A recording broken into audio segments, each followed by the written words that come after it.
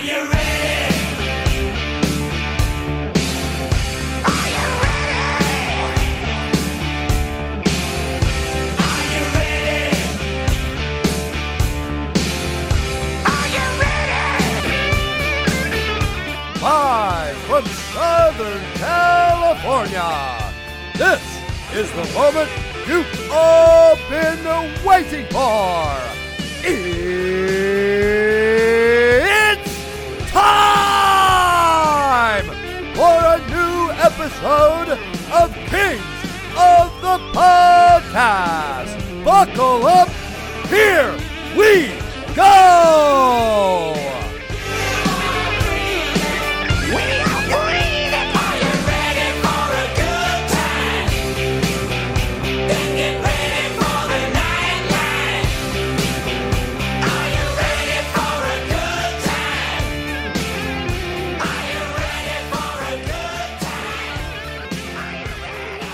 Welcome back, Kings of the Podcast, episode 111, 111, DB, all ones today. Triple one, Jay. Let's do it. Let's get to it.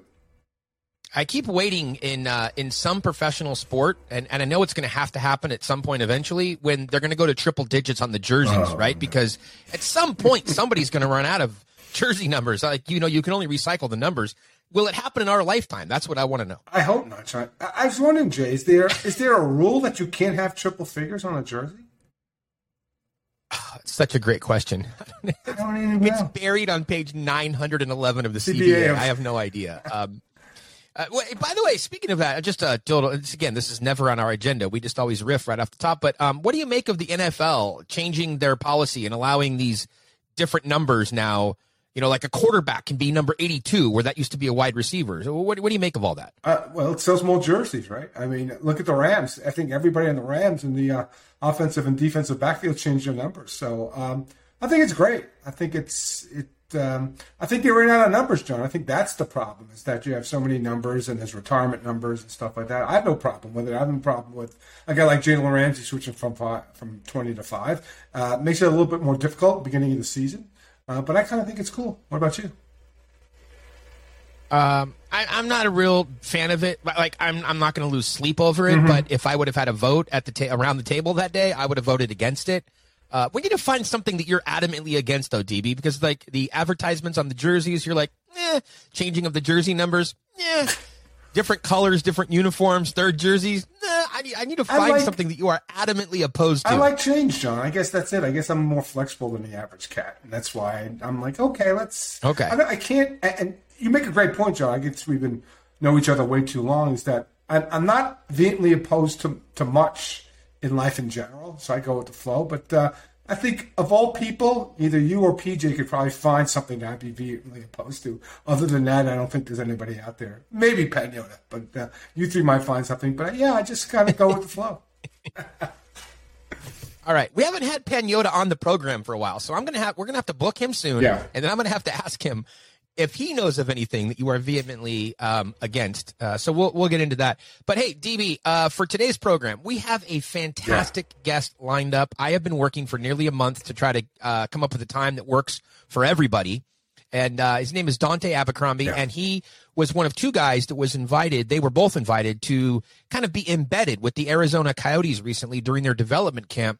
And as part of their like diversity and inclusion program and whatnot, fascinating individual, at least what I've been able to do some research on him. But I was really excited from the very beginning. You might have remembered I was tweeting about this when the Coyotes announced it. I was like, wow, this is really cool. This is really interesting because it's so much deeper than just hiring somebody or, you know, having a night to celebrate something. Mm-hmm. Like they really were putting their money where their mouth was or is to do something like this, to expose themselves and to allow people to be part of their club, to be in the room, to be part of the process and to be included at a development camp and be around their players and just be exposed to all that. I'm just fascinated by it. And so I can't wait to talk to him and ask him a bunch of questions.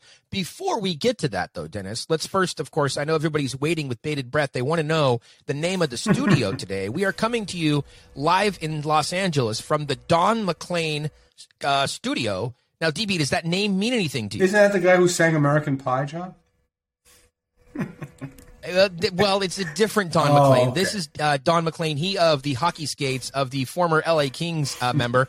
And, this is timely because we are recording this on Thursday. Frozen Fury is tonight, and we're going to talk about Frozen Fury in the third period, Dennis.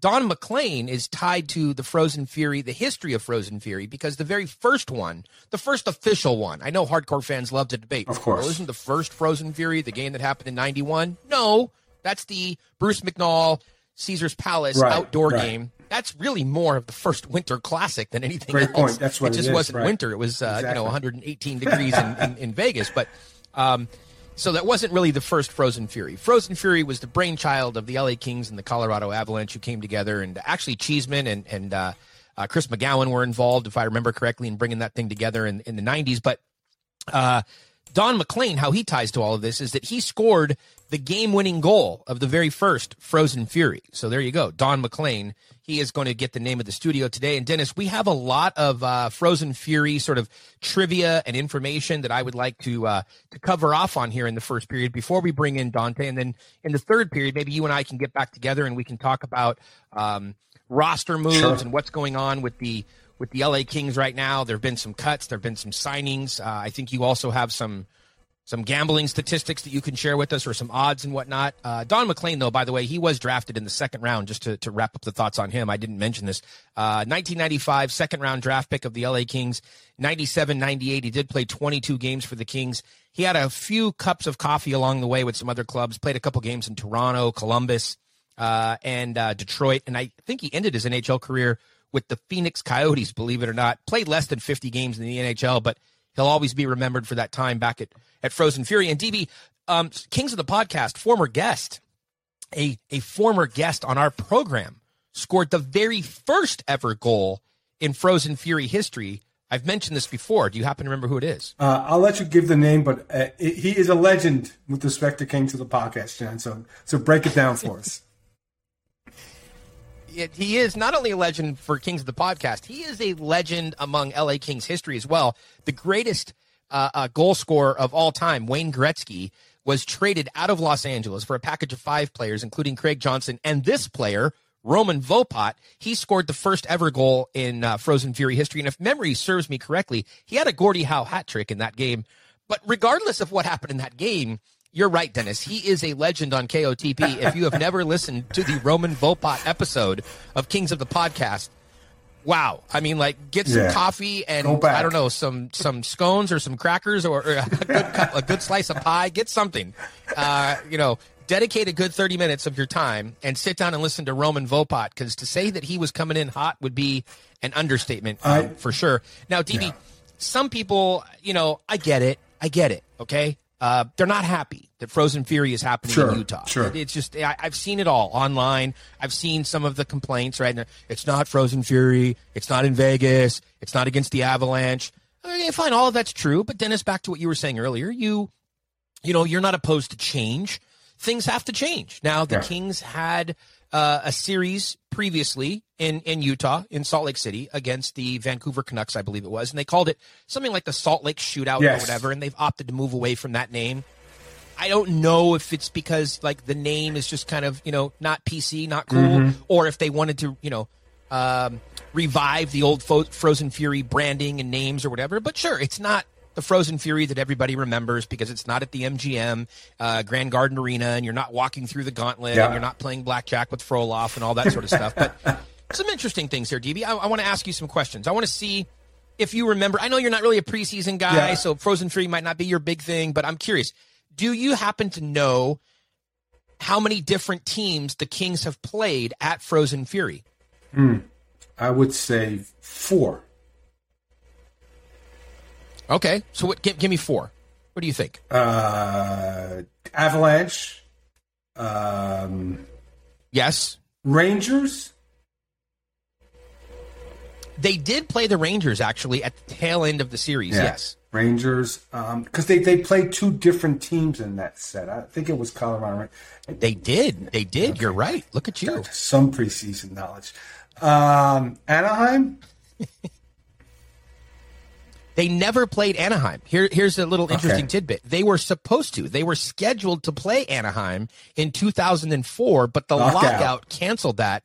And for reasons that have never been explained to me, they never came back to Anaheim, right? Because the lockout eventually ended. Yeah. So fine, you missed the 2004 edition, but there were many, many years in Vegas after that. They never went back to Anaheim again. So Kings, Ducks never happened at Frozen Fury. Scheduled to happen, never happened. I'll get one more guess, and then I'll. Do you have any other teams? Yeah, I'll just one more guess, and then I'll give it. I'll raise it. Sharks. They did play San Jose. Played them twice, if I remember correctly, and it was. I think it was also the first time when they played the two games over the same weekend. It was the first time, if I remember correctly. And then they also did play the Phoenix Coyotes as well. So there's a little bit of trivia for you. Do you know which Kings player holds the record for the most career points at Frozen Fury? Now, this should be a layup for you. Robitaille. No, Anze Kopitar, actually. Okay. Scored more points than anybody else. Yes, scored more points than anybody else. And a current member of the well, he was not a current member anymore, but there was a member of the LA Kings who had been to Vegas as part of the Frozen Fury series, if you want to call it that, but he played on the opposite team. Oh, wait, do you know who that was? What kind of question? Actually, this trivia question can't be wrong because the answer would be Willie Mitchell, and that absolutely can't be right. So, no, I don't remember Willie Mitchell playing for one of the opposing teams. Of course, the most famous dancer ever to participate, the most famous. You know that one? Yes, that would be Jeremy Roenick doing the dance. Exactly. You know, maybe his highlight of King's career, John, to be frank.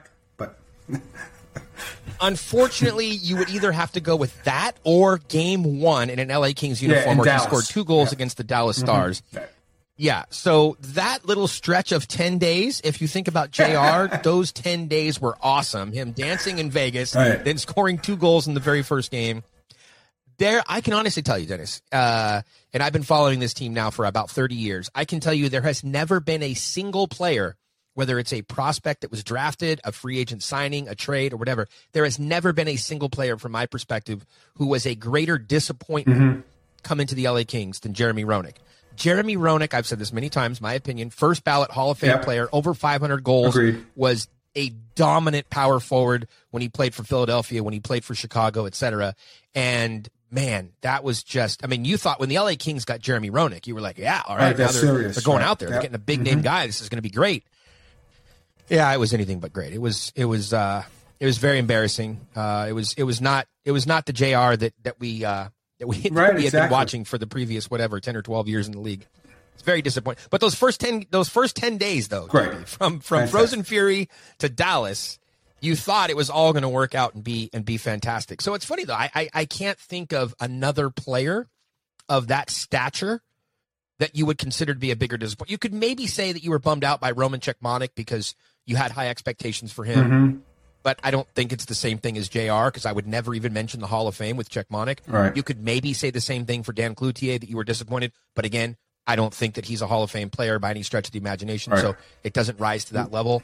The only other one that I could maybe make the argument, at least off the top of my head, maybe we'll have to ask Jim Fox or somebody that has a strong history of the club if he agrees or disagrees. The only other person that would come to mind would be Steve Duchesne, because he was a former King and he had a solid career outside of LA. And so when he came to LA, he signed a free agent contract. Dave Taylor was the GM, and big money. It was like a 4-year deal. And you were like, okay, Steve Duchesne came home to the Kings. It was so horrible that they ended up buying him out. I think before the first season was even over. It was like that bad. What about? That's always a disappointment when you bring a former player home. What about the player we can't talk about on the podcast? Number 17. Kovalchuk? Yep. Nah, for me, I don't think it's the same level as JR, because JR was still kind of like in his prime, and with Kovy, you didn't really know what you were getting. Like you heard reports of how he was in the KHL, and except the price tag, John. I don't think that. Maybe I'm wrong. He paid him $6.2. Well, but here's the thing: the price tag bothers a lot of people, but really, the price tag shouldn't bother people, because whether he was paid $1 million or $15 million, it's not their money. It doesn't really Yeah, matter. but- And it didn't impact the team in any sort of a negative way from a cap perspective. But It didn't block them from doing other things. Yeah, but you're talking about the level of disappointment. You paid that player $6.25 million Yeah. per year for 3 years, and and you wound up buying him out in the first year, after the first year. So I think that would be, and the way it ended. So I think that the expectations was not 10 goals, right? At 6'2", you think first line player 25 plus goals. So I think you throw him in the mix. But since we can't talk about this player, you put a ban You're on right. him. So we're gonna close that chapter. Well, you're right. There absolutely is disappointment there. There is disappointment there. I just think that for my money, in my opinion, as they like to say, IMO. He had been away from the league. Yeah, I get it. So I don't think Right. he had been front and center Sure. in the same way that JR had. So I think that while people might have been excited or put expectations on it and thought like, wow, this is going to be great. This guy's going to come in and, he's going to be a sniper there on Kopitar's wing. There were expectations there. To me, I don't know. It just wasn't the same Sure. thing as JR. Maybe it's just because of my own fascination and love affair Right, for, for JR. real power forwards Right. in the game. That maybe that's what it was. Sure. I'm not sure. Maybe it's my personal bias. I'm using my own lens there. Dennis, we've talked many times about outdoor games, which we just mentioned the Frozen Fury game there, and they're setting up for another nice outdoor game. Just to completely switch gears here this season, playing at the baseball stadium. You and I think would agree that we like the games in the baseball stadiums because they're more intimate. However, we do like the games more in the football style stadiums because it's a more natural sight line. So it's Right. kind of like pick your poison almost. Yeah, I agree. Yeah. How do you feel about that game? The jerseys are out there. What do you think about them? I don't know. Well, thank God Kaprizov signed, so he'll be playing in that game. So I think, look, it's a move back to normalcy, right, John? Like January, like outside, like Winter Classic is back, like with a big crowd, right? Whether they're masked or vaccinated or whatever the case may be. To me, that's the return to normalcy. And yeah, I went to Fenway Park for the Winter Classic between Philadelphia and Boston. I thought it was great. I was also at Wells Fargo for the Rangers and Flyers, and at the Stadium Series for the Rangers and Islanders. I agree with you, John. I think that the setting is better. From a visual standpoint, baseball stadiums are better. But just from the in-stadium experience, I think football stadiums are better for the fans that are going to experience it as well. But I'm just looking forward to it. And Target Field's a nice field. I've never been there. It looks really cool. But it's not as distinctive as Fenway or Wrigley or some of the other, or Dodger Stadium, obviously, where baseball stadiums go. But these teams, everybody needs a turn. So I have no problem with Minnesota doing that. And Minnesota-St. Louis is a good rivalry. So hopefully we'll get a good game and we'll get some good sight lines at Target Field. Yes, Target is one of the newer baseball stadiums, and on the smaller side, I think it's only like 42,000, so it is very intimate, which is the opposite of the way that most of these stadiums are going these days when they're building, bigger. But as you get to the outdoor stadiums, or at least if you get to the stadiums for some of these bigger events, you have to think, and this ties back to now to Frozen Fury, the Kings are now going to be playing Vegas in this edition of Frozen Fury in Utah. And there still is that talk, that hope, that whatever, that thought that the Kings and Vegas will hook up perhaps in a home-and-home outdoor setting here over the next couple of years, utilizing the Roomba there in Vegas where the Raiders play. Have you seen that thing? It looks like that's what it looks like, a giant Roomba. And then you have SoFi, of course, here in Los Angeles. So you would have both of those. By the way, Dennis, today's music, I didn't even bother to try to draw a connection to Salt Lake City. I just, having come back from Las Vegas, I still had Vegas on my mind, Sure. and the Kings are playing Vegas in the game. So today's music, you're getting a little bit of insight into what happened at Punk Rock Fantastic. Bowling, which is a music festival over the weekend. Get some Plague Vendor today, get some Bronx as well, and we'll check out the new track from GNR. But Frozen Fury, Dennis, they're playing the Vegas Golden Knights. This is kind of a pivotal game in the sense that the Kings utilized the first two games to showcase some kids, especially two of the junior players, and Pinelli and Chromiak, who signed a 3-year entry-level contract today. Now things are starting to turn a little bit, and we're going to get an opportunity to see some of the real, I'll call it the 30 guys that are competing for these final 23 spots. Let's dig into that, Dennis, and talk about that in the third period. But coming up on the other side of the break, we have Dante Abercrombie, who was recently involved with the Phoenix Coyotes in their inclusion program and was part of their development camp. We'll talk all about that with him. And then in the third period, you and I will come back and we'll talk about the LA Kings roster and share some opinions about who we think should make the final 23 cut after the break.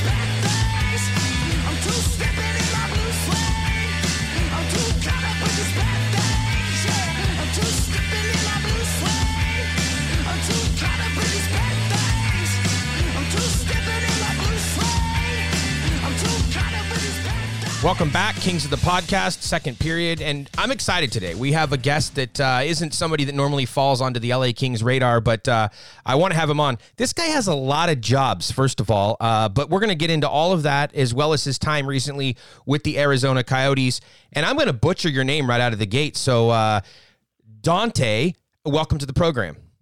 Thanks for having me. I appreciate that. Yeah, it's got the U in the name. My mom wanted to make my life interesting when I was born, so it's Duante, but it's pronounced Dante.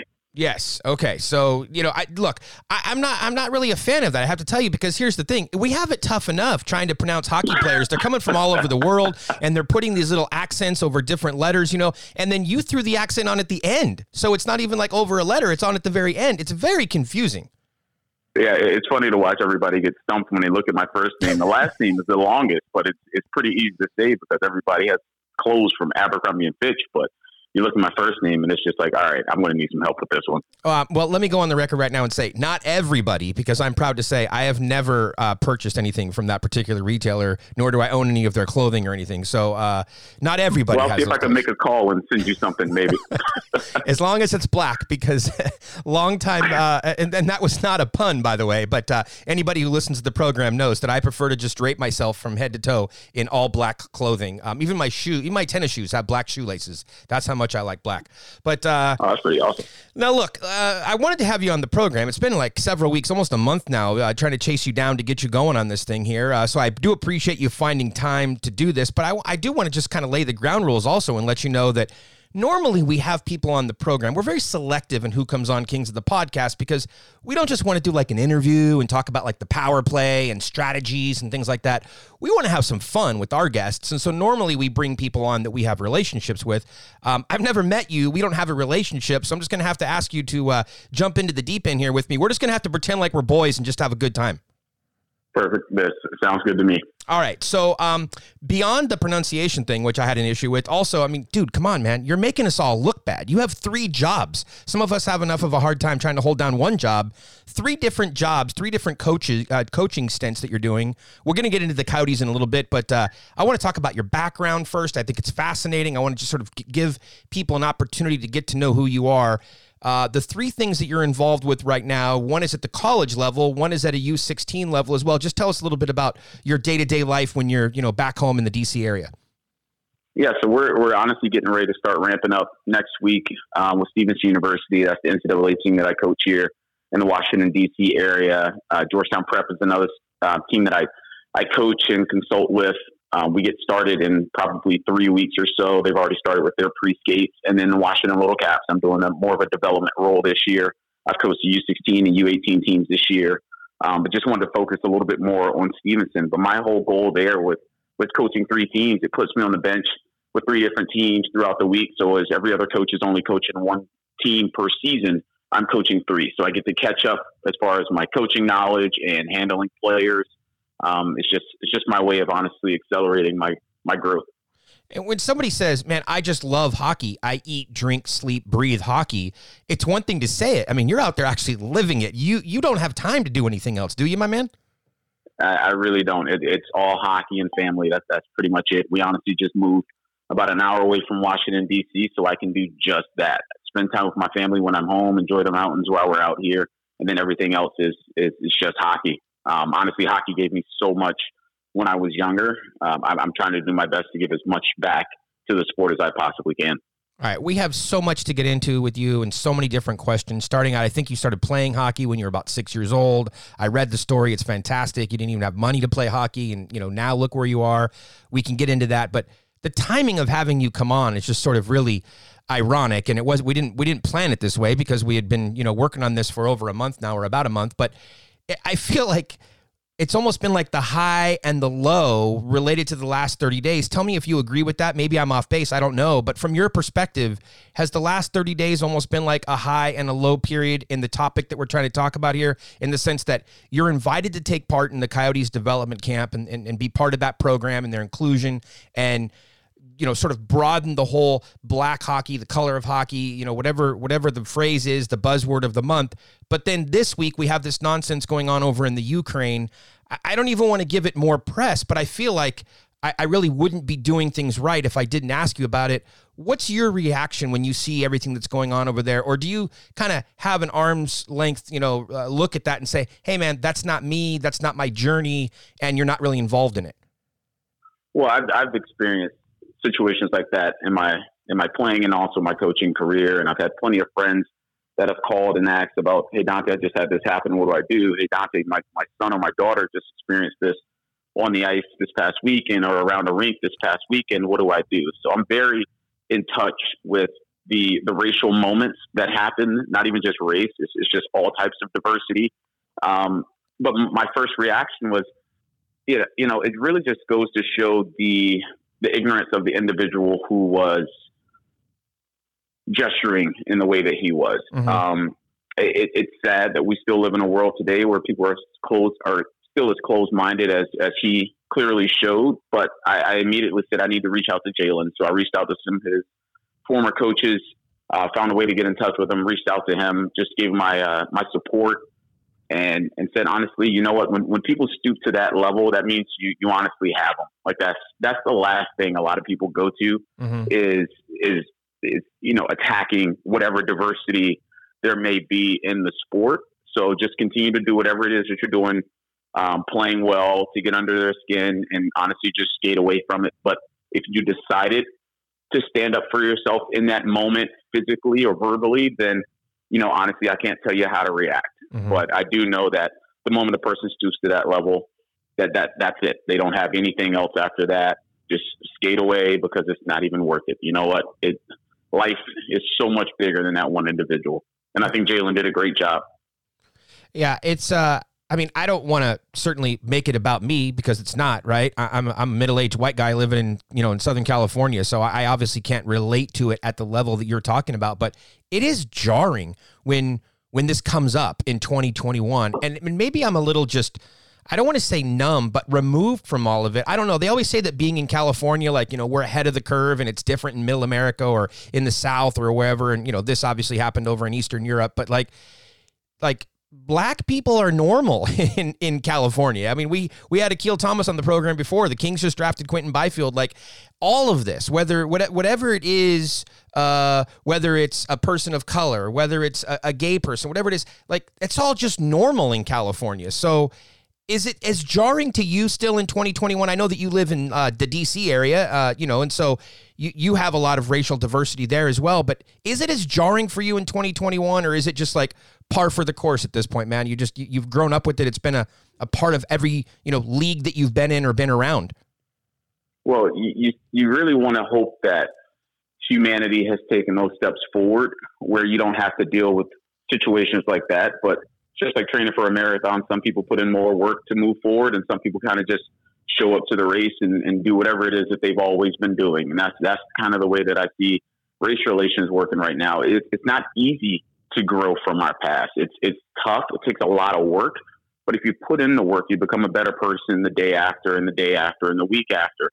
But if you continue to just, say, you know what, this is who I am, I'm just going to continue to rest in what it is that I am, then you're never really going to grow. And honestly, you're going to end up on an island by yourself, being as racist as you want to be, and everybody's going to continue to upset you and whatever. But you can see, especially in hockey, there's so many great individuals. Like you speak about Arizona, like Javier Gutierrez brought us out there with Bill Armstrong, and they showed us nothing but world class. They allowed us to be not only there for photo ops and all that other stuff, but we were truly a part of the coaching staff on a daily basis, a part of the Arizona Coyotes for our time out there. And that's not it's not something that I look upon lightly. Like I truly respected that opportunity, and I really respect those two individuals and everybody involved, the coaching staff, Bear, Jay Verity with the AHL program. Like it's awesome what they did. They're showing that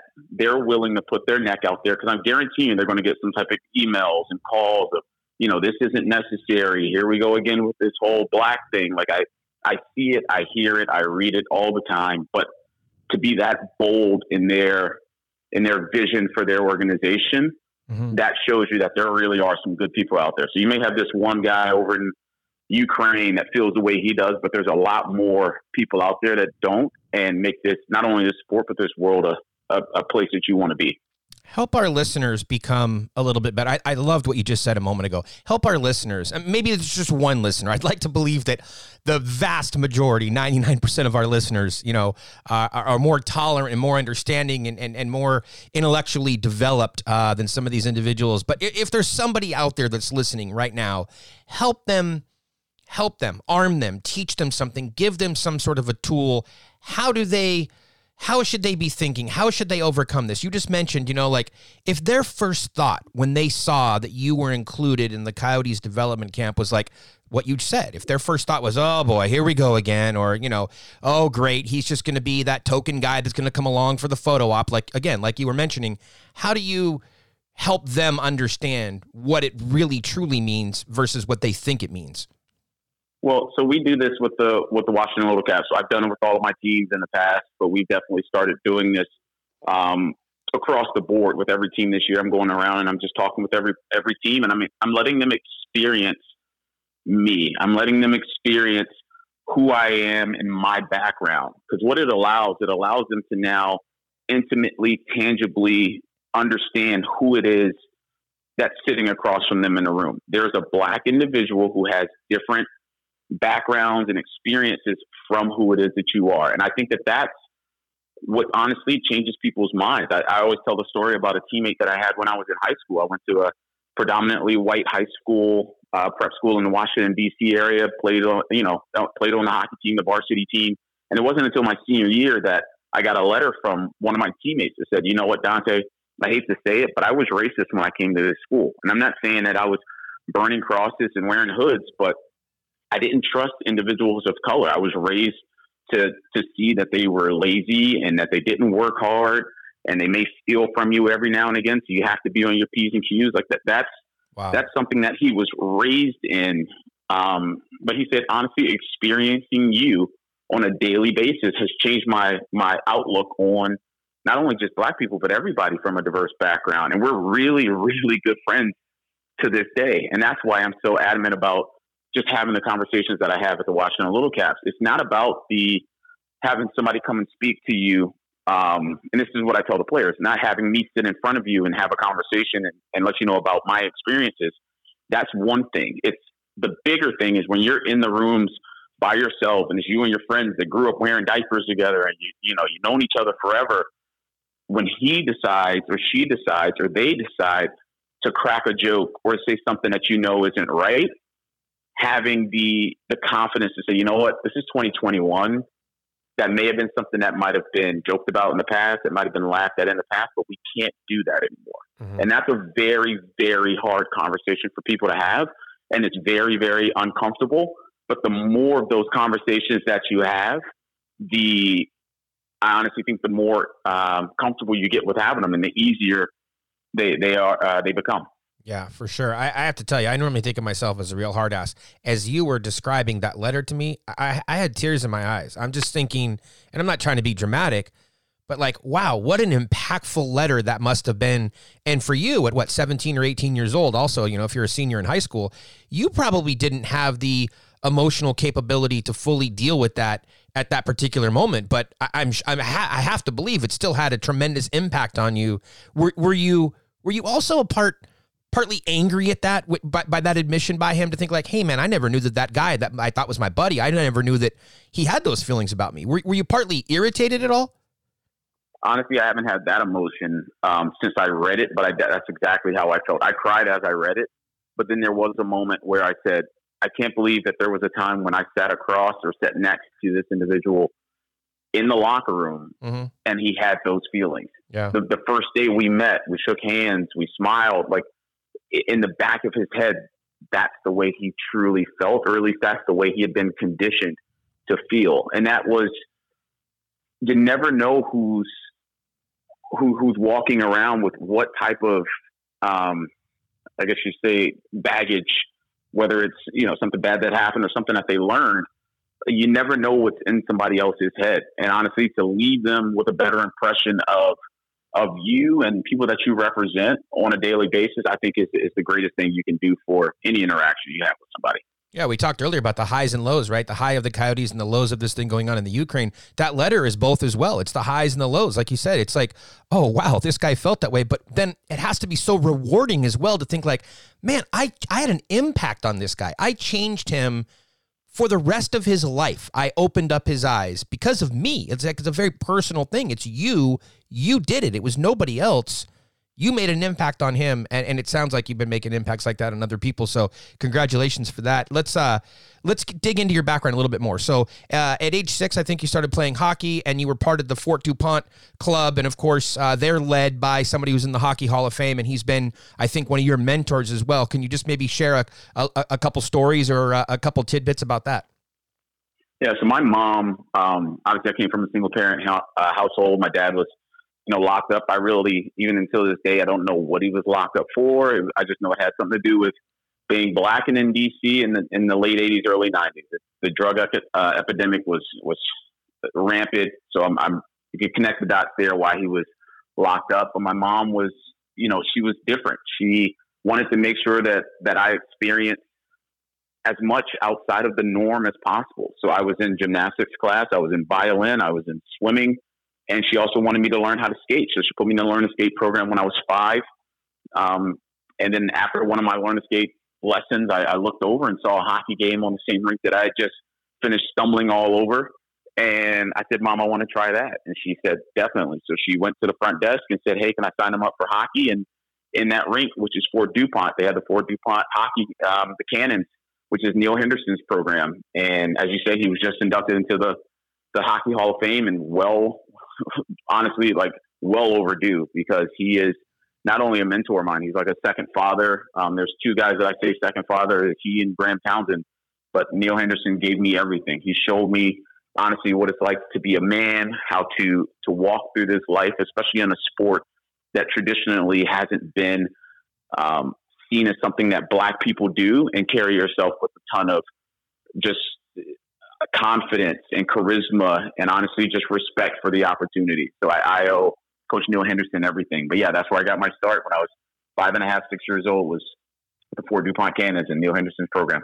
Yeah, and in some of the reading I was doing and some background on you before having you on, you had mentioned at one point that your mom had said to you, like, we don't have enough money for you to do this. Like, we can't do this. How crushing, I'm guessing it's pretty crushing to hear, right? Because when you're a kid, you don't think about money. You just think about like, hey, I want to do this, whatever it is. And that had to be like an early awakening to the challenges of just getting people out to play hockey. Right. And that's honestly one of the best parts about Fort DuPont's program. It's very subsidized. The cost is very low. So you're able to play the sport. You get your equipment paid for. You just show up and there you go. You can become a hockey player. And I was very insulated growing up. It was an all-black team. But then probably 3 or 4 years into it, I got recognized by a couple of teams locally, one of them being what were at that point in time, I believe were called the Junior Caps, but the Washington Little Caps practiced in the same rink, and they wanted me to come over and play because they saw the talent that I had at that age. And my mom just thought, this team is thousands of dollars, and Fort DuPont is, a couple hundred, if that, for the course of the season. Sure. Like, he's already playing hockey. Why does he need to go and pay that much money to go and play hockey? So, yeah. It came full circle too. Like a team that at one point in time I wasn't able to afford to play for, I ended up coaching, and now I'm in a development role, honestly impacting every single athlete that comes through that program. I just think that's so amazing. And by the way, you're selling yourself a little bit short, by the way. In high school, you won a Mid-Atlantic Prep Hockey League championship. So you were a pretty good player. That took you around the world as well. You played hockey in New Zealand. I'm always fascinated about these, outposts around the world. When we think of hockey, we think, of course, of the superpowers of U.S. and Canada and Sweden and Finland and Russia and whatnot. But you're over there in New Zealand playing professional hockey. Tell us a little bit about that. Yeah, I mean, that all came from, I had a couple teammates. My team in the Washington, D.C. area, I think we had 5 or 6 guys go D1, which, I mean, Washington, D.C. is not a hockey hotbed, and we hardly have that many players per year go Division I, and to have them all play for one high school team is unheard of, and I was not one of them. But at one point in time, I said, all my friends and teammates are out here doing this and doing that with the U.S. national team and playing for D1 college. Why don't I give it a shot? Like, I still want to play hockey. So I started to train. I tried out for the Toledo Walleye 1 year, got cut. Next year, got cut. Next year, almost made the team. And Coach Matucci said, Dante, you got to go play overseas. So I went to Pat Bingham, who was also another mentor of mine. And he said the same thing, Dante, you got to play overseas. You got to go to Australia. You got to go to New Zealand, somewhere, just to show that you can survive a season. You don't have to put up great numbers. Just go and survive a season. So when I tell you I got on a plane and I knew no one in New Zealand, I'd only corresponded via email. And I look back at it now and I'm like, God, how in the world did you do that? But it was one of those moments where, you only get a couple passions. Honestly, some people only get one passion in their life. And I was happy or lucky enough to find mine very early on. And I said it'd be a disservice to those who are still searching for their passion to have mine sitting right in front of me and me not try to actually, achieve the highest heights that I possibly could as a player at that point in time. So yeah, I went for it in New Zealand, came back. That was the same time I got to skate with the Caps during the lockout, which was a whole other stepping out on faith moment. Like it was, but back to the having uncomfortable conversations, like stepping out in those moments was very tough early on. It was hard. Family was fighting against it. I still have a voicemail on my phone right now that I still keep. And I feel like it was from a family member, but I couldn't really tell who it was, that said, I can't believe you're still saying all this NHL bound stuff. You need to just go get a job. Like, who do you think you are? Like, it was very terse. And I keep it because I just want to be reminded that I haven't always had the most support from the people closest to me when it comes to my hockey journey. But I think the more you walk in whatever it is your passion is, people will slowly start to get on board, but they really just got to see that you're serious, especially when you're trying something that most people haven't done before. They're only against it because they have never seen somebody achieve it. They're only against it because they don't have the courage to do it themselves. Exactly.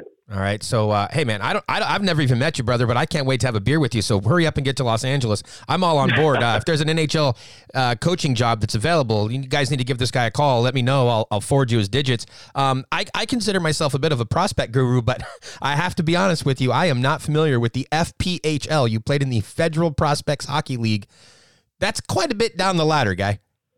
Oh, I won't even say it's down the ladder. It's still on the ground before you even step up on the ladder. Okay, but good. Again, like that's a whole, like Graham Townsend, like my mentor, first Jamaican born player in the NHL. He coached in the NHL under Ron Wilson for years in San Jose and Toronto. You're talking about happenstance.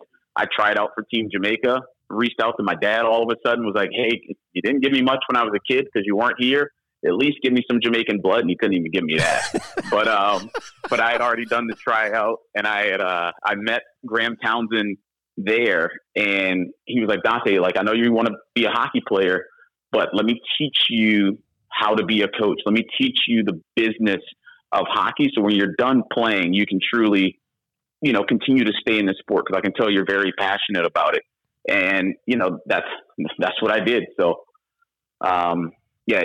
it's honestly been a whirlwind. But yeah, back to your thing about the Kings, like Samson is a buddy of mine. Samson Lee, who's one of the video coaches for the Kings, or if not the lead video coach. Yeah, I actually owe him a visit, so I may be out there sooner than you think. All right. Well, you have to shoot me off a text message when that happens. We'll get together for a beer there in the South Bay. Now, look, I honestly appreciate your time. I could talk to you probably for another hour, but I can't let you off the hook without talking a little bit about the Coyotes and the Bruins as well. We'll get to that in a second. But the Coyotes, just to bring everybody full circle, I probably didn't set this up properly at the beginning of the interview because I was just so excited to start talking with you. But the Arizona Coyotes, they set up this coaching internship program, what they were claiming would be young, diverse hockey coaches, and they were allowing you guys to be involved in the development camp. You were going to be embedded in the program. You guys were going to be on the bench. You guys were going to be in the meetings and stuff like that. I have so many questions, so I'll just fire off a bunch of them, and you can cherry pick the ones that you want. What did you learn?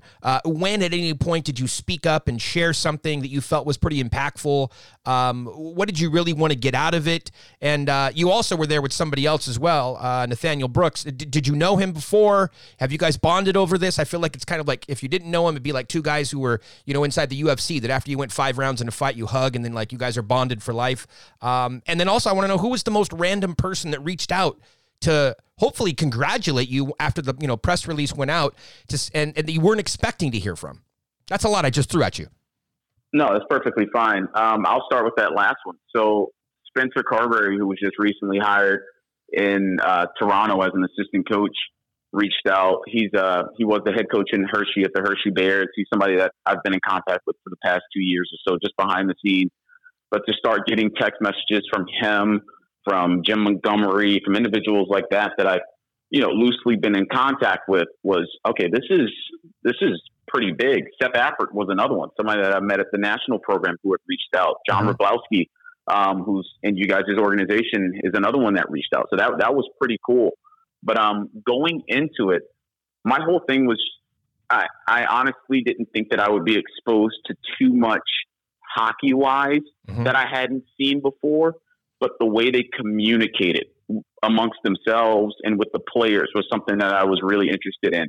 And even more so than that, the pace at which they moved throughout the day. That was something that I wanted to internalize. So when I came back home, I could replicate that on my daily basis of, going through clips, talking to players in exit interviews or just different meetings that you have on the ice, being prepared, being very precise in your wording, and then just moving on to the next point. Like that was something that I knew I wanted to gain, and I definitely did, because Arizona did a great job of making sure we were fully immersed. I mean, top to bottom, it was unreal. But I do remember my first day, we were going over the practice plan for that first day coming up, and we were just talking about, just how the flow of the drill was going to go. And there was a moment in time where I felt as though we could have added a little bit of pressure or potentially changed the route a little bit just to mimic in-game a little bit better.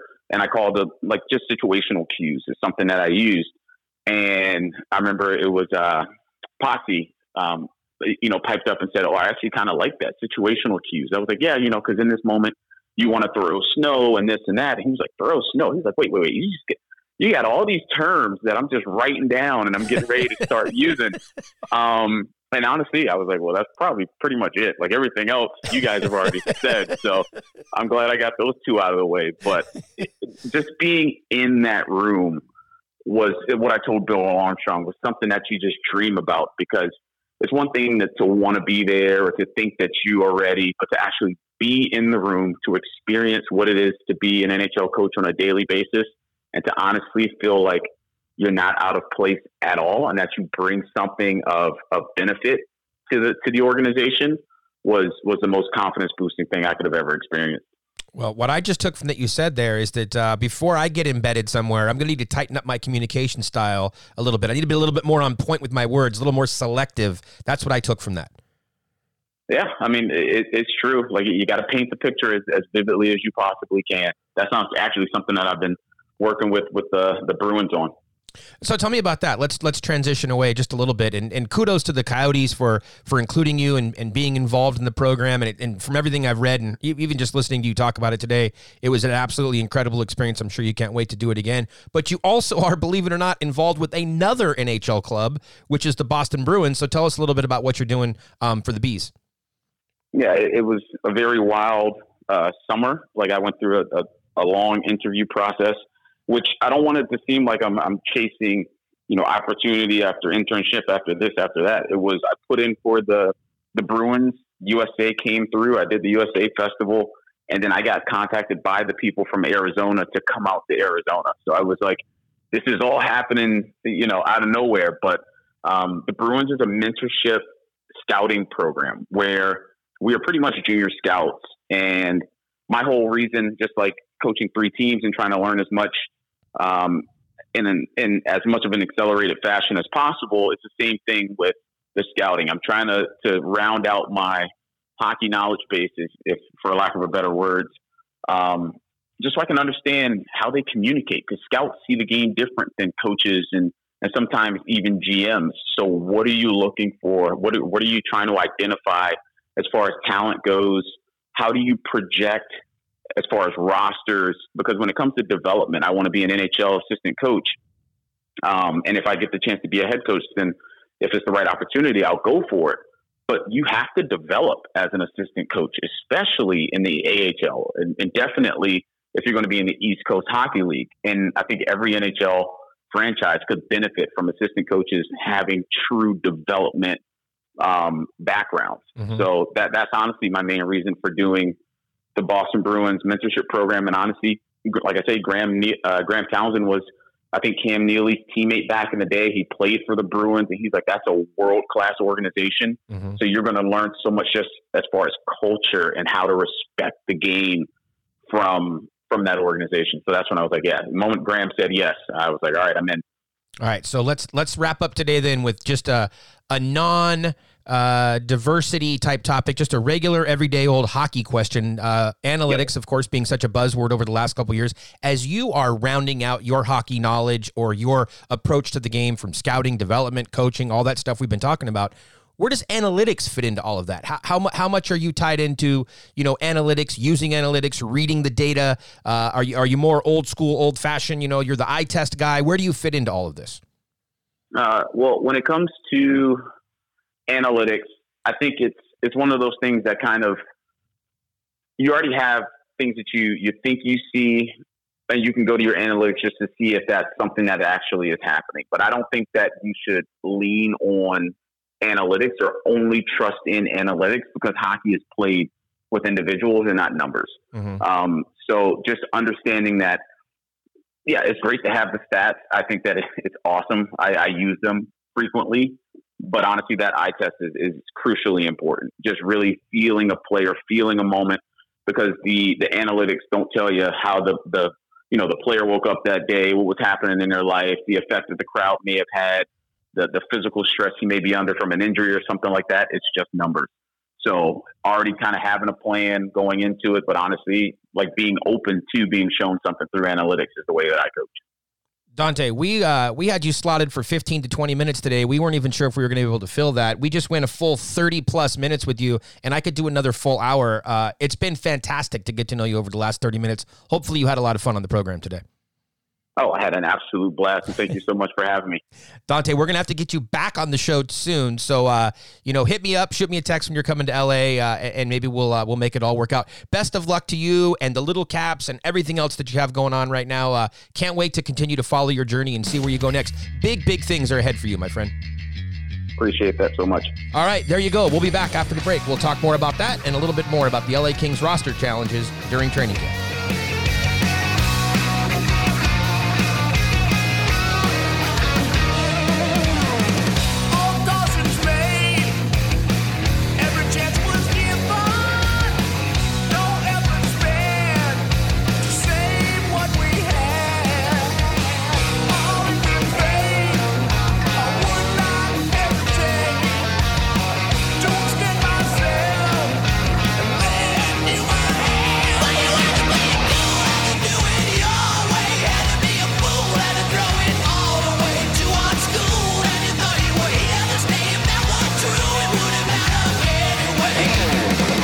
Welcome back to the third period of Kings of the Podcast with DB and the Mayor. Welcome back, Kings of the Podcast, third period. And Dennis, what an absolutely fascinating conversation with Dante. I can't wait to have him back on the program again. Just very intelligent. His passion for hockey speaks right through, and it was great to get to know him. Absolutely great get, John, and just I applaud the Coyotes for putting this program together and bringing Dante and the other gentlemen to their development camp. So it's a step in the right direction that needs to be built on. Yeah, and you know what I really appreciated that he talked about there? I mean, there were so many things, but specific to the Coyotes was the fact that he had kind of been thinking about, what is my level of involvement? Is it just going to be like a token invite, like a photo op type thing? But that they were so open kimono about the whole thing, and they just really invited him to truly be embedded into the organization, and that he even had the opportunity to have a voice and to share, which is great because the guy has experience. He was successful all the way going back to his high school years. He won a championship as a high school player. He played overseas, as he talked about, in New Zealand or out of the country.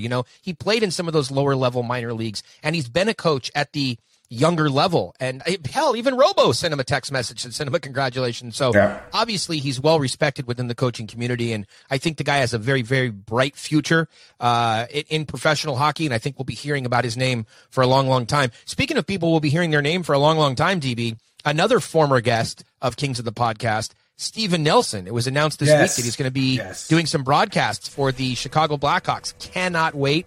One of the premier, in my opinion, and DB, I think you share the same opinion, one of the premier play-by-play men on the up, on the up and up right now. This guy has a bright future in front of him. Can't wait to hear him call more games. So congratulations to Steven Nelson and DB. Our old buddy Joey Z from the Ontario Reign, who's been spending time in the minor leagues as well. He's going to be filling in on the radio side and doing a couple of games, including on opening weekend for the Blackhawks. DB, he's going to be calling 2 games there. And another former Kings of the Podcast guest, old friend of the show, Colin Fraser, was chatting with him the other day, and they just keep piling on more work for Fraz. So, hey, as long as he's not going to be the DJ, because we know he'll just want to play Nickelback the whole time. No. Yeah, of course. I'm all for Colin Fraser getting on the radio and the TV and providing his thoughts and his insight. Again, as long as he's not the DJ, we're okay there. But DB, that's not the only radio news that's out there. Share with our listeners. Sure. So this Saturday, we're bringing back the Hot Stove with me, Dave Pagnotta, and Ryan Payton, October 2nd. I think we'll wait the 1 week till the real season opener comes on to have you on, John. But I'm also happy to announce that they're also bringing me back to be an occasional co-host with Steve Kouleas on the Power Play from 3 to 6 Eastern. So I'll be popping in and out. Usually, the format's usually Steve and either Marty Baron, Shane O'Brien, or Michael Rupp, but players sometimes don't have availability. So they've signed me on to do occasionally co-host the show as well as doing the discussion room. Definitely on Fridays from 5 to 6 Eastern, but also probably Mondays. Christopher Stieg is not going to be doing his thing this year with the Sirius XM, so I'm going to be Hot Stove every Saturday, and then you'll see me hosting 3 to 6 Eastern on occasion with Steve Kouleas.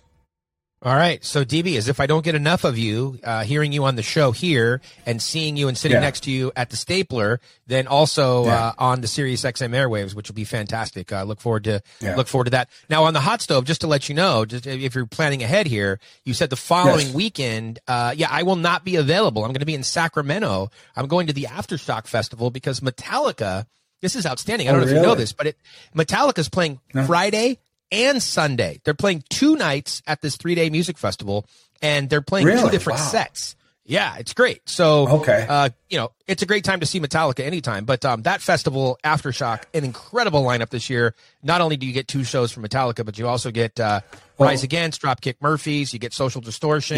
Just the list goes on and on. It's a Rancid. It's a fantastic weekend. So I'll be in Sacramento that weekend. Yeah. Well, it's a great point, John, because I think if you're attending that festival, you probably won't be available at like 9:30 a.m. Saturday morning. It's probably not an optimal time for you that weekend, so we'll probably defer to the following weekend when we'll have the first game in the books and then second game being teed up. So I know your schedule on Saturdays, John. It's tough enough to get you in the mornings, but I'm sorry if you're attending a festival in Sacramento, you will not be available on October 9th for Hot Stuff. Crossing you off the list, for you, I will be available on a Saturday morning, just not that particular one. But the 15th, that would be the 16th. That would be 16th, ideal because the Kings will have already played one game, and we can tee up the second game. We can maybe even talk about what's going on with the Anaheim Ducks as well, because I think their roster is rather interesting. Trevor Zegras could be the 1C in Anaheim. Pretty cool there, and they have a lot of kids they're working or looking to work into the lineup as well. He's not the only one. So I think there's a really interesting story that is developing and will be continuing to track in Anaheim between the Ducks and the Kings. They're on a collision course, Dennis. It's coming. It's probably not going to happen this year, but man, you fast forward 3 years, and these are two teams that really should be in the thick of things, not only in the Pacific Division, but really in the Western Conference and in the NHL overall. Agreed.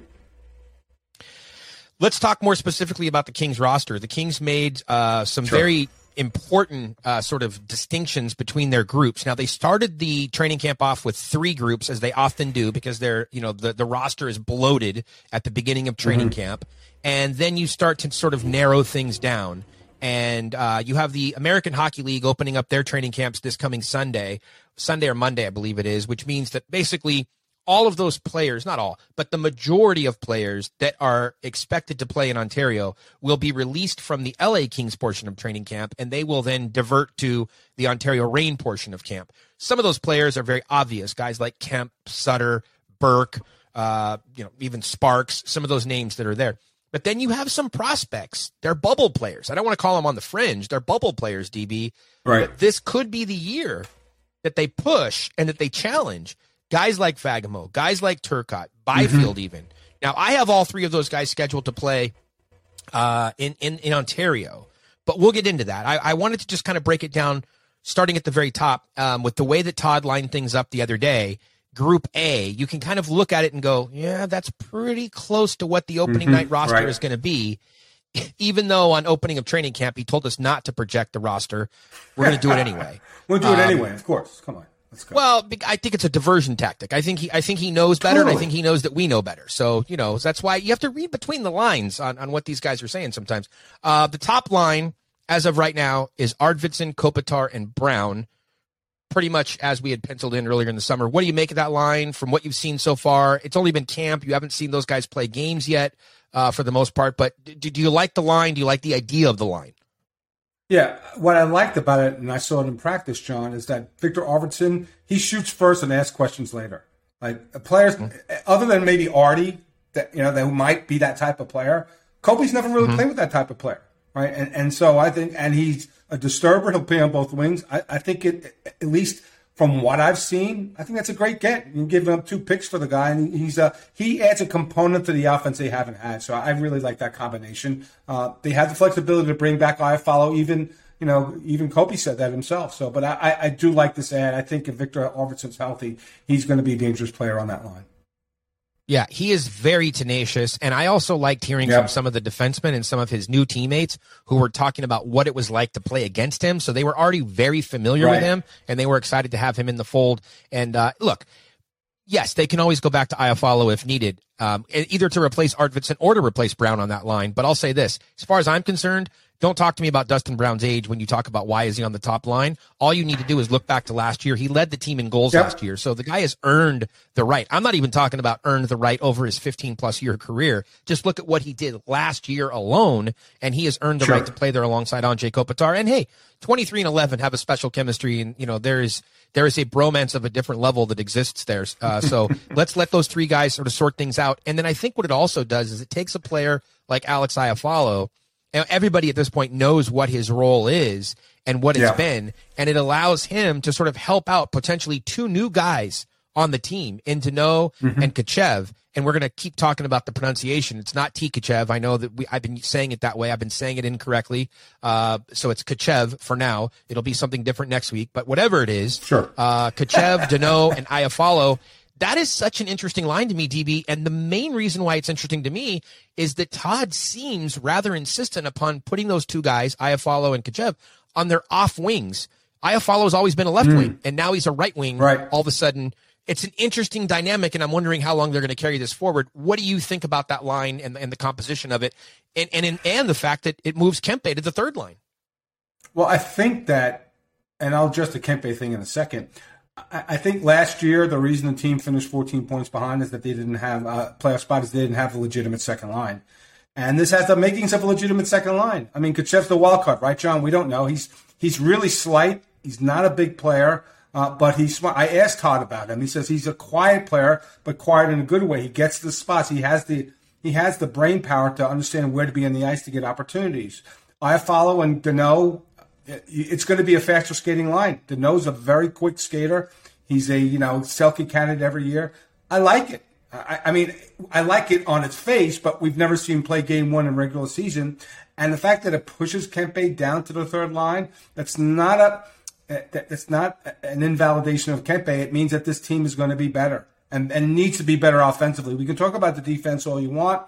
27th in offense, it's got to be better. The fact that you have a scoring presence, and look, Kempe had a solid season last year. So if you get him to the third line, who's ever going to be the pivot on that center on the third line, is going to have a legitimate winger with him. It's not going to be just empty shifts. That's what you can't afford to have. So I think on the face of it, it's a better offensive team in the middle six right now. Yeah, one of the other comments that Todd made about Tkachev was the fact that he's been impressed with not only his first read, but second and third read ability, which is something that's very difficult for any young player breaking into the National Hockey League, let alone a player who's coming over from the KHL to be able to adapt so quickly. So I agree. That is an interesting line on paper. I don't hate it on paper. I'm interested. I'm intrigued, but I'm really intrigued to see it in action. So I need to see more of it. Right. When you get to the third line and you have Kempe right now with Velarde and Anderson is most likely the third line. You can argue whether Byfield should be the 3C or whether it would be Velarde. And if you do plug Byfield in there, what do you do with Velarde? I think it's Velarde as the 3C. I think Byfield will start the year in the American League just from an asset protection standpoint. And then when I start to think about, well, how do you put the third line together? Who would be best to play with Velarde? And if you go with Kempe, who you just said for the reasons that you said, it gives you a legitimate option. Then I start to think about who is the best fit to play with either or both of those players. Personally, I'd like to see Martin Furt have a 10-game run with Velarde and see if they can recapture their magic. But if you're not willing to give Furt that opportunity, I think Elias Anderson probably is the best option because he's has the most offensive upside, perhaps. Maybe you could argue Trevor Moore. But paired with Kempe, the Kempe and Anderson thing, I kind of like that. So I am liking the idea of that line, Dennis. Yeah, I think you need to look. They need to have better performance from their wings. But I will say this: when you line up Kopitar and Deneau 40 minutes a night, like you're going to be able to have puck possession and control play from the middle of the ice. Like the defense in the middle of the ice, if you get anything from your bottom two centers, that's fine. But you're going to go knowing that if I got to go shut down the big time players on any team, not just Leon and Connor and Edmonton. I think people aren't. They're talking more about the lack of size on the blue line. I'm going, oh, wait a minute. I get that part, and even Todd admitted to it, and they're going to be more aggressive to try to defeat that. But when Kopitar and Deneau are on the ice for 40 minutes, 37 to 40 minutes a night, like that's going to be really good for the defense. So I think you can sacrifice having defense on the wings, John, and put the more gifted offensive players on the wings because you do, again, as I mentioned ad nauseum, that the offense really needs to be better if they're going to compete for a postseason spot. Now, things obviously get very interesting from there, Dennis, because in present time, if you will, they have about 7 players. You could actually say 8 because AA was not included in the initial group yesterday due to an upper body injury. Mm-hmm. So we'll say 8 players, which would be Moore, Byfield, Wagner, Lemieux, Lizotte, Grundstrom, Kupari in some form or fashion. Now, again, I take Byfield out of that group, and I think that he will start the year in the American League. I think Kupari will start the year in the American League as well. Mm-hmm. I think that Lemieux ends up making the roster, but really as a 13th or 14th forward because he brings something unique that some of the others don't. So it starts to come into more focus there. So you have Moore, you have Lizotte, you have Wagner, Grundstrom, you also have AA. And how do you put that together? I think it does become pretty interesting. Personally, DB, I don't think you need Austin Wagner on the roster. I think he's kind of the odd man out that you can afford to put on waivers. Mm-hmm. I think Lizotte because he's a natural center, but maybe it's Lizotte versus Moore because Moore can slide over and play center as well. So you could have a fourth line with Moore at center, like we saw him playing during the World Championships for Team USA, with maybe AA and whoever you have over there, AA and Grundstrom, AA and Wagner, AA and Lemieux. It could be any number of different players. What do you think of those final, there's 5 roster spots, but how would you put the fourth line together? Well, you're going to play a player who you paid $2.7 million, right? So I don't know how Anthony Cio is not going to be playing unless he's injured, right? So I think that's where you start. I think that's one spot right there. They love Moore, and they extended Moore, so I think Moore's going to play. I think the guys at risk are Grunstrom, maybe Lizotte, depending on, and maybe not at risk because, as you mentioned, Q probably starts in the AHL, so that would give a spot for him. So I think that the guys that you would look at with respect to waivers would be Wagner, would be Grunstrom.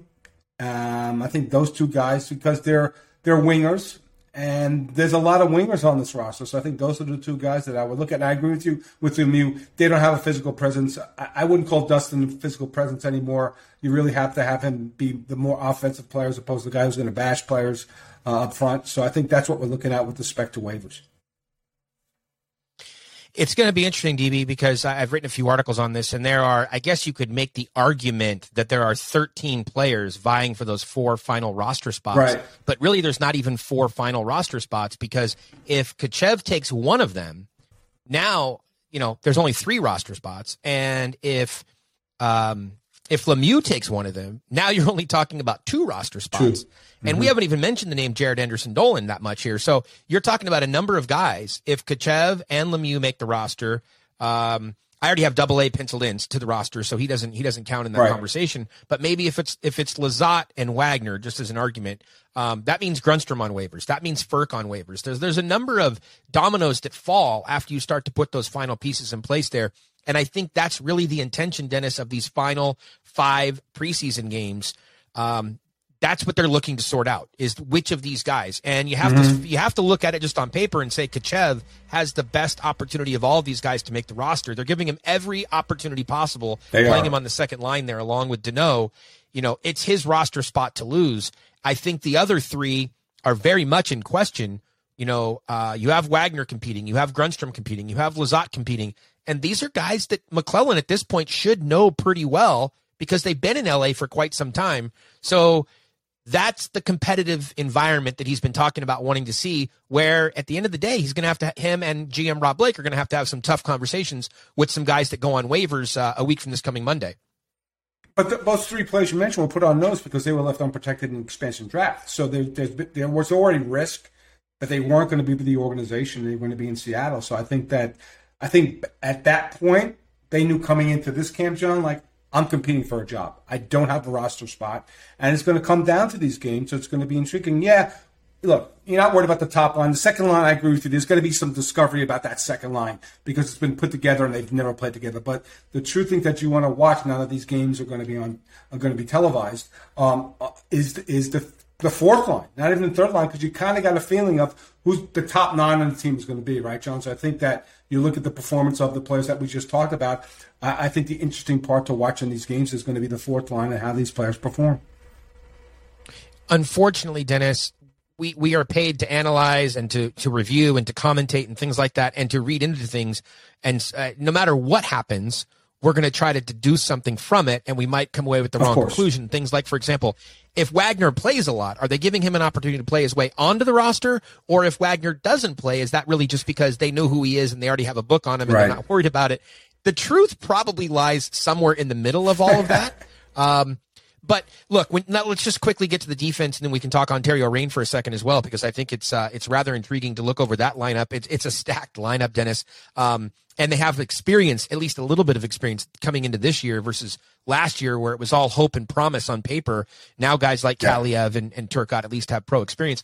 Defensively, it's kind of lining up the way that we expected. Anderson with Doughty, Bjornfoot with Roy, Edler with Walker. If Edler starts putting up points, they could potentially move him up and flip him with Bjornfoot, and you could see Edler play in some games with Roy, but they did like that Bjornfoot-Roy pairing last year. So Edler with Walker, there's your top 6. The question really becomes who gets the 7th spot, Mata, Clegg, or Wolanin, and we did talk about that on a previous episode, but it looks like, at least based upon day one, the way that they split the groups up, that Clegg and Mata are the 2 players, as it probably should be, fighting for that 7th defensive spot. Where do you land so far, or do you not have an opinion yet on Clegg or Mata for the 7th D? I would, because, and I've just mentioned this, because of the lack of size on the blue line, I would lean towards Mata. I think that's what, and it's only certain matchups, Sean. And you're going to play Vegas. You're not going to put you're not going to have Clegg as opposed to Mata. So I think that's how I would lean, plus the experience factor as well. But, John, I think you and I agree on this. I would like to see Clegg somehow get a shot. Maybe somebody, and you don't like to say this, but maybe somebody gets injured. I don't think the kid's ever got a legitimate shot here. We know what Olli Mata's going to offer. He's a third pair defenseman at this point in time. So I'd like to see it. And Todd talks about activating the defense and, how they're going to be better off the rush. And I put it to Todd about that because the team was not good off the rush last year. And he says they have to be more aggressive. So that 1-3-1, that they would play last year and they'd sit back and be passive. You can't do that stuff and win in this league, John. You just can't. So if you're going to be more aggressive, the more aggressive player would be Kale Clegg. So I think it depends on style, depends on matchup of opponent. But I would lean towards Mata at the 7 hole right now as opposed to Clegg. Yeah, I would lean towards Clegg, and I would roll the dice personally, especially after signing Chromiak. They are really up against it from a contract standpoint. And so losing Olli Mata via waivers might not be the worst thing, getting that contract off the books. They're only on the hook for 50% of it if they did have to send him down to Ontario. So it's not like he's going down there at full book in Ontario. It would be a nice veteran presence in Ontario as well, so they could utilize that. He is a veteran, although he still is a young guy, so he would be able to fit into the locker room there just fine. And if there was an injury situation, or if after 10, 15 games they didn't like what they were seeing from Clegg, they could in fact pull Mata back up from Ontario. So that's the direction that I would go, but that doesn't always mean that's the direction that they would go. Of course, Quick and Peterson will be the goalies there, Dennis.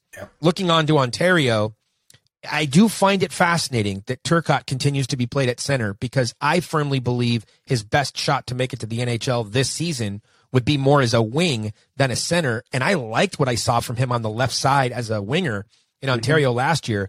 But right now, and maybe it's because Byfield is up with the top group at this moment, but right now the lines for Ontario are looking at like Madden with Jod and Fagemo, and then Kaliev with Turcotte and Firk.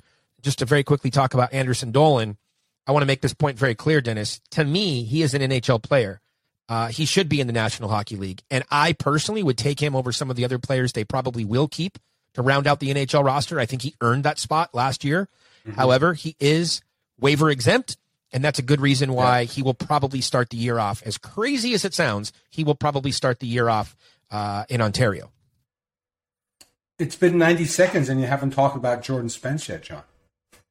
Well, believe me, I will get to it. Believe me, I will get to it when we get to the defense. I was just talking about the forwards so far. Look, Fagemo is making a push too. Let's he's the dark horse. He's the sleeper in all of this. I mean, if somehow Kachev doesn't make it, okay, you can very easily reconfigure the Kings roster. You could move Kempe up to the second line. You could move Elias Anderson up to the second line. But that might also be just the window, just the crack in the door, whatever, just the opportunity that a guy like Sammy Fagemo needs to be able to make the roster because he has shown the ability to be an offensive player here through these couple of camps we've seen over the last couple of weeks. So I think he's the sleeper in all of this. And John, for me, it's not even the offensive tools that we know he has. I like this intensity. I think he's just a more intense player. This year, he wasn't as passive as he was. Maybe, a lot of these kids come in and, bright lights, it's Los Angeles, big names like Kopitar and Doughty and Brown, and they defer. I just like Sammy's tenacity in this camp and in those rookie games that I saw. Yeah, for sure. He is definitely playing with a different level of aggression and competitiveness, more so than maybe some of the other players. And yeah, having that first year under his belt of playing in North America, that's all behind him now. That second line is pretty lethal, though. If you just look at the way it's set up right now, I'm not sure it'll ultimately play out that way for Robo when the season opens. But Kaliev with Turcotte and Firk, man, I could watch that line all day long when you have a sniper on the left side and a sniper over on the right side. I just don't know if Turk's going to be able to get the puck to each of them enough because I don't know who likes the puck more, Kaliev or Firk. Those guys love to just hammer those pucks home. It's a dead heat, John. I'm thinking you can't pick a winner of those two.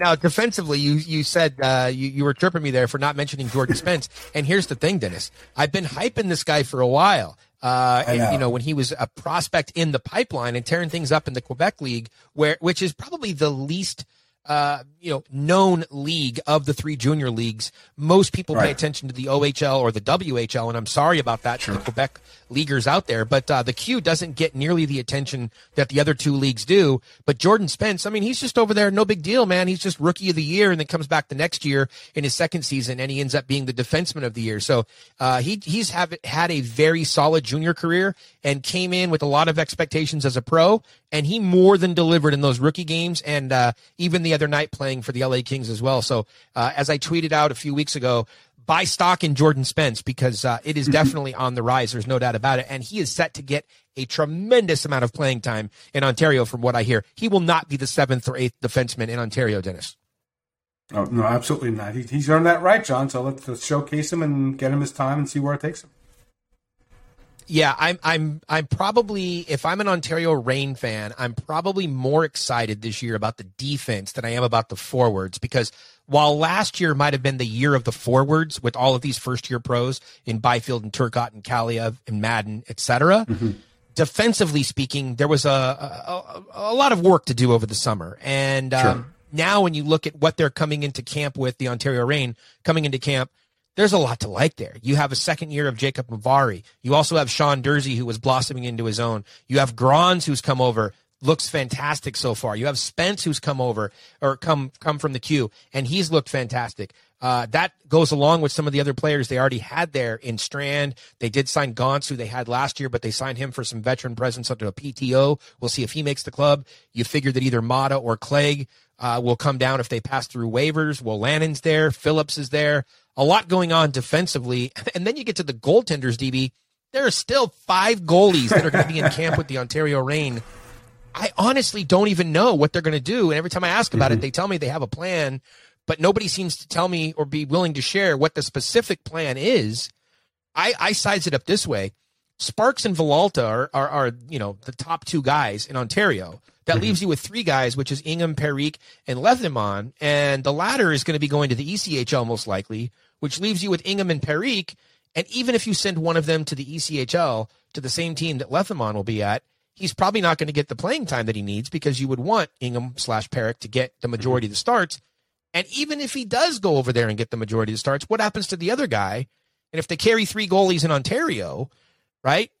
Even if that guy splits playing time with Villalta, you still have Sparks that's hanging out in the background as the veteran, as the 3G for the LA Kings, that if something was to happen up top, you need him to be fresh and you need him to be available. So there's a lot going on with the Ontario Reign camp. And I think, Dennis, it's going to probably be lost, because there still is going to be, over the next week or 10 days, such a competitive atmosphere in Los Angeles. I think that the sub-stories in Ontario might get lost in the shuffle. Yeah. Well, John, also, I think, isn't there going to be a taxi squad? There might be an opportunity for a third goaltender in Los Angeles. So that might help a little bit with the numbers. Yeah, they haven't decided that yet. They've toyed around with it. They've said that it's on the table. If that was to happen, then sure, that kind of eliminates or alleviates a little bit of the problem. But back to my point, though, Sparks still has to play at some point. You can't just have him practice ready, right? I mean, he has to get a couple games in here and there. I guess then you would pull one of the other kids up as the third goaltender and have him practice, because it would be be like an emergency goaltender. But then the development curve stops. So yeah, it's there's a quandary here with respect to the number of solid goaltending prospects and players they have. If I'm John Robleski, and Robo is coming on the program here in the next couple of weeks, if I'm Robo, I'm pretty excited though, Dennis, because I feel like, at least I should say, if I was Robo, I would feel like I have a much deeper roster than I had last year in training camp. And so I would feel like same thing that's happening in LA. I would feel that there are some real competitions going on for roster spots, for playing time, which is important not only to win games in the AHL, but also to showcase the talents of those players so that they are ready. Because, DB, it doesn't really matter. At the end of the day, it doesn't really matter who starts the year in Los Angeles, because the auditions, the competitions, they don't end on October 14th on opening night. Those auditions are going to extend over the next couple of months, because there will be an opportunity for a couple of these players in the American League to be called up. Let's call it in January, in February. There will be opportunities. So the tryouts, the competition between those young players, Madden, Fagemo, Kaliev, Kapari, Byfield, et cetera, Turcotte, whatever, those competitions, those are going to be going on throughout October, November, December. So that's my sales pitch also, Dennis, by the way. If you get out to an Ontario Reign game. So I don't have a commission on tickets yet, but get out there, buy some tickets, get out to the Toyota Arena for all of you listeners out there, because it's going to be a lot of fun to watch the Ontario Reign this year. It's going to be a great team. Hell, the majority of those players have never even been to Ontario, DB. They're like you. They don't even know what the inside of the Toyota Arena looks like. It's like you and Robo are on even footing right now. You guys don't even know what Ontario looks like. So get out there to the Inland Empire and check that out. DB, let's wrap the show up today with this. Call your shot. Let us know. The Kings are getting ready to play their next 2 preseason games. Frozen Fury is one of them in Utah, and then they'll be taking on the Vegas Golden Knights in Sin City itself. What are you looking for in these 2 games besides to see what it's going to be like for TNT to broadcast a game? That's going to be cool enough to see how they're going to present hockey. But what are you looking for from the LA Kings? What are some of your talking points going into the games tonight and tomorrow? I just think how they deal with the physicality of Vegas. I'm not sure who's going to play for Vegas at this point in time. I think that's what you want to look at, right? Because this is going to be a more talented team, a more skilled team. But Vegas is they're the 600-pound gorilla in the division. I expect them to clearly win the division. So it's a nice measuring stick here, because the players that and the veterans are going to want another measuring stick against Vegas. But the players that it's a nice test for the players who are trying to make this team or like Kachev. Like, you get your real first dose playing Vegas, right? That's what you're going to see. That's what you're going to see with Braden McNabb and Marty and Shea Theodore. So for me, I think that's what I look at. Can they handle the physicality? Now, they're more the exception than the rule, Vegas. That's probably one of if not the most physical team in the league. But a nice testing in the middle of the preseason. That's what I'm looking for right now, John. Well, for me, I have 2 things I'm looking for in these set of games. And the first one is Kachev, bless you. It's all the same thing. It's Kachev. I want to know. I want to see in game action. I've seen enough in practice. I've seen enough in scrimmages. I want to see an actual physical NHL preseason game, and I want to see how he plays. And if I'm impressed by him enough to think that he warrants more playing time and more evaluation on that second line, along with Deneau and whoever they pair over there, most likely Iafallo. That's the first thing I'm looking for. And the second thing, whether it comes in game 1 or game 2, because I don't think he'll play in both, Alex Edler. I want to know where Alex Edler is at. He's kind of been lost in the conversation, and it's not the biggest story because the top 4 on D are pretty much set for Los Angeles.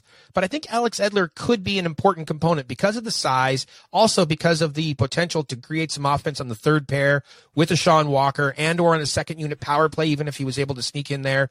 Where is Alex Edler at this point in his career? We all know he's a veteran. He's the oldest player, I believe, on the team. So where is he at? How are his legs on this, coming off of this shortest summer in NHL history? Where is he at right now as he gears up for 82 games of the regular season? I'm curious about Alex Edler. So those are the 2 things I'm most interested in looking forward to, DB. Yeah, and it's precipitous decline in his offensive output last season. Before we go, John, we played True and False last episode, so now I've got some over-unders from Online AG. Okay, so 3 players they just list for LA, and the first 2 are for points. Drew Doughty, the over-under is 49.5 points. Oof. I'm going to take the under, and I'm going to say just barely, because I'm going to peg him at 47 points. I would agree with you on that. The next one should be a relatively easy bet, and you can get this number. I would probably run out and get it right now. Andrei Kopitar, the over-under is 62.5 points. Get out of town. That can't be 62. It can't. Dennis. John. Dennis. I double-checked. Yeah, come on. I'm going to take all the rent money. Where I should bet him. Exactly. I'm taking away all the rent money, and I'm going, where can I go somewhere online? I'm getting hold of Nick Alberga. He's our resident bookie. Let's get a hold of Alberga and find out where we need to go put big money. Over, under on Kopi. Did you just say 62 points? 62.5. He won't even be within 10 points of that. I'm going to take the over. I know. I'm going to take the over twice on that. Give me a break. I'm taking the over all day long. Come on. And the next one's an interesting one, John. Cal Peterson's save percentage, 915 save percentage. That is really tough. That's a good line. Yeah, that's a good line. Yeah, because I would have probably gone 914 to 916. So I was literally right there. Yeah, it's right there. Over. Yeah. I'll tell you what. And context will be important here. I'm going to take the under, but more because I want to set a realistic expectation, and that if he was to exceed, if he was to outperform that, I'm sorry, I'm not going to take the under. I'm going to take the over because I'm going to say it's probably going to be a little bit higher than 915. It'll probably be like 918 is what I'm going to say. So if he comes in at 911, then somebody can be super excited about it. Let's not put any more expectation on Cal Peterson that is already there, because he's wearing the best absolute mask in the history of the LA Kings. So he's gonna vault that into a great season. Damn, that is a really good number, Dennis. Whoever set the line on that's that, a good number. Yeah. What are you gonna say? Over or under? Well, he did put up 920 2 seasons ago, so I would say I agree with you, John. I think a point or two above 915. So I would lean towards the over, like a 917. Not a 925. I agree with you. He's probably not there. Team have to be a lot better in front of him. But I think he could beat 915 at this point. Dennis, I am so delusional. I'm punch drunk from the Kopitar number that I said he was going to have a higher save percentage, and I was right the first time. It was going to be under, because he's not going to quite hit that number. So, man, that was embarrassing. If I had a bigger ego, we would edit that out and we would just do it the right way. But yes, just to clarify for everybody, I don't think he's going to have a 915 save percentage. It'll be let's say more like 911. So he won't quite hit the 915. The higher that number is, the better. So I'm just still punch drunk on that Kopitar number, DB. I absolutely, I cannot get over that Kopitar number. That is so. I need to go look up his point totals like over the last 5 years. That is like mind-numbingly low. You gave him a new toy. You gave him a new winger in Arvidsson, and you think that that's where he's going to come in? That would be like 21-41.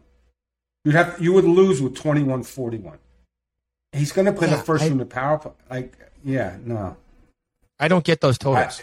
If it's under, John, oh boy. Yeah, I don't get it either.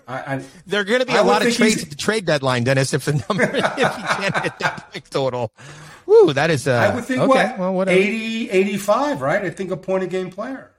That's what I think. Yeah, I would have gone with 85. Yeah, 80 to 85 is it's about right. That's fair. Point a game. Yeah. I mean, I'm sure that Kopi thinks he's going to probably do more, but I mean, I would conservatively say 80 to 85. I think that's the type of season that he's going to have. But not 62. I don't think the number is going to be in the 60s, Dennis. That I will. No, I agree. That I will put big money on. So yes, I don't want to bet on the. I don't want to bet on the Doughty one, and I don't want to bet on the Peterson one. I really want to run for the Peterson one. But the Kopitar one, yes, I will divest from my racehorse, and I will move my money and all of my crypto coins or whatever they are, crypto money, I don't even know, into that. So yes, we'll get a hold of Alberga and we'll do that. DB, it's been a fantastic Dutch brothers stock of shade. What about your Dutch brothers? Well, you told me that you told me I'm getting one share of Dutch brothers for my birthday in November. So I'm gonna talk to my broker today about that. Dennis, here's what I can't figure out either. I'm kind of mad at myself and disappointed. We were in Arizona just 2 weeks ago, of course, major Dutch Brothers territory. Didn't even get not even one stop at the Dutch Brothers. Then I was in Vegas for 4 days for Punk Rock Bowling. There are Dutch Brothers there. Didn't get a Dutch Brothers there either. So, man, something is wrong with me, Dennis. I'm not taking advantage of these opportunities to get some of this Dutch Brothers. I think it was the balmy 117-degree weather. Yes. Brisk. I'm sorry. It was brisk. The word used was brisk. I did use brisk. 117. Yes. The brisk 117-degree weather and Kopitar over under 62.5 is kind of, you have to recalibrate from those two things. I do. Even though it was a brisk 117 outside, the ice den truly held up to its name. It was an ice den. It was minus 117 in there. I think I could have been double fisted with some Dutch Brothers coffee, and it still wouldn't have kept me warm. It's a week later, and I'm just now starting to thaw out. I can now feel my pinky toes, Dennis. So Exactly. yes, we'll need some Dutch Brothers soon, and some Red Vines Yep. for longtime listeners as well. So there you go. That's another great edition of Kings of the Podcast. Thank you to Dante for stopping by as well. A fascinating chat in the second period. We have a bunch of guests lined up. We have Rob Blake coming soon, Todd McClellan, John Robleski, more Dennis Bernstein, and more of me, John Hovind. We'll be back with more Kings of the Podcast in the days to come. Have a great weekend, everybody. We live in a world where the truth is a lie. A balance of scales until we're blind. One step at a time, we all walk into the abyss, led by our emptiness. And no little song's gonna save us. The summer of love is divorced. The facts are just on the